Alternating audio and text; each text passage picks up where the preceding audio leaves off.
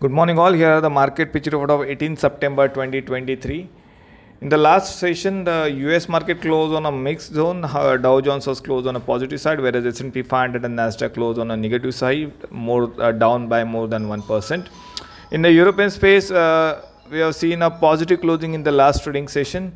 However, currently the Asian market trading in a mixed zone and GIFT Nifty showing positivity of around 23 points. As far as the Indian market is concerned, Nifty made a fresh life high in the last week and at 20,222 and closed at a life high level on a weekly chart, which is at 20,192 level, which shows a strong bullish sentiment of the index. The important levels to watch on the Nifty side is 20,350 followed by 20,500 will act as a major resistance zone for the market for the short term, and support zone placed at around 20,000 followed by 19,865 level. As far as the Bank Nifty is concerned, Bank Nifty closed at 46,231 level. However, Bank Nifty closed just below its life high level, which is 46,369, and current closing is 46,231.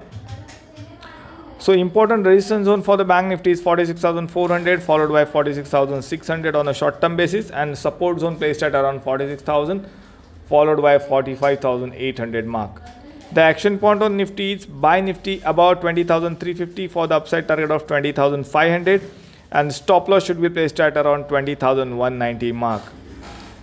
Today the global indicator is on a mixed side, whereas FI and DI indicator is FI is on a negative side, whereas DI is on a positive side.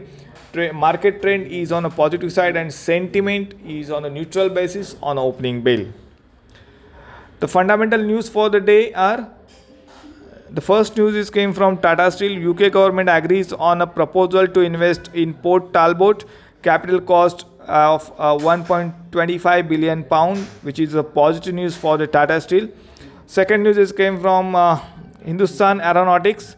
Company gets DAC approval for Aeon for procurement of 12 Su-30 MKI aircraft and Avinox upgradation of Dornier aircraft, which is again positive news for Hindustan Aeronautics Limited. Next is BL. Company receives an order of rupees 2,118.56 crore from Cochin Shipyard, and additional order worth rupees 886 crore, which is again a positive news for the BEL.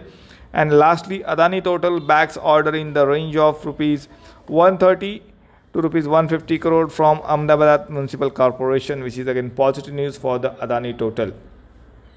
So that's all for today. Thank you and have a profitable trading session.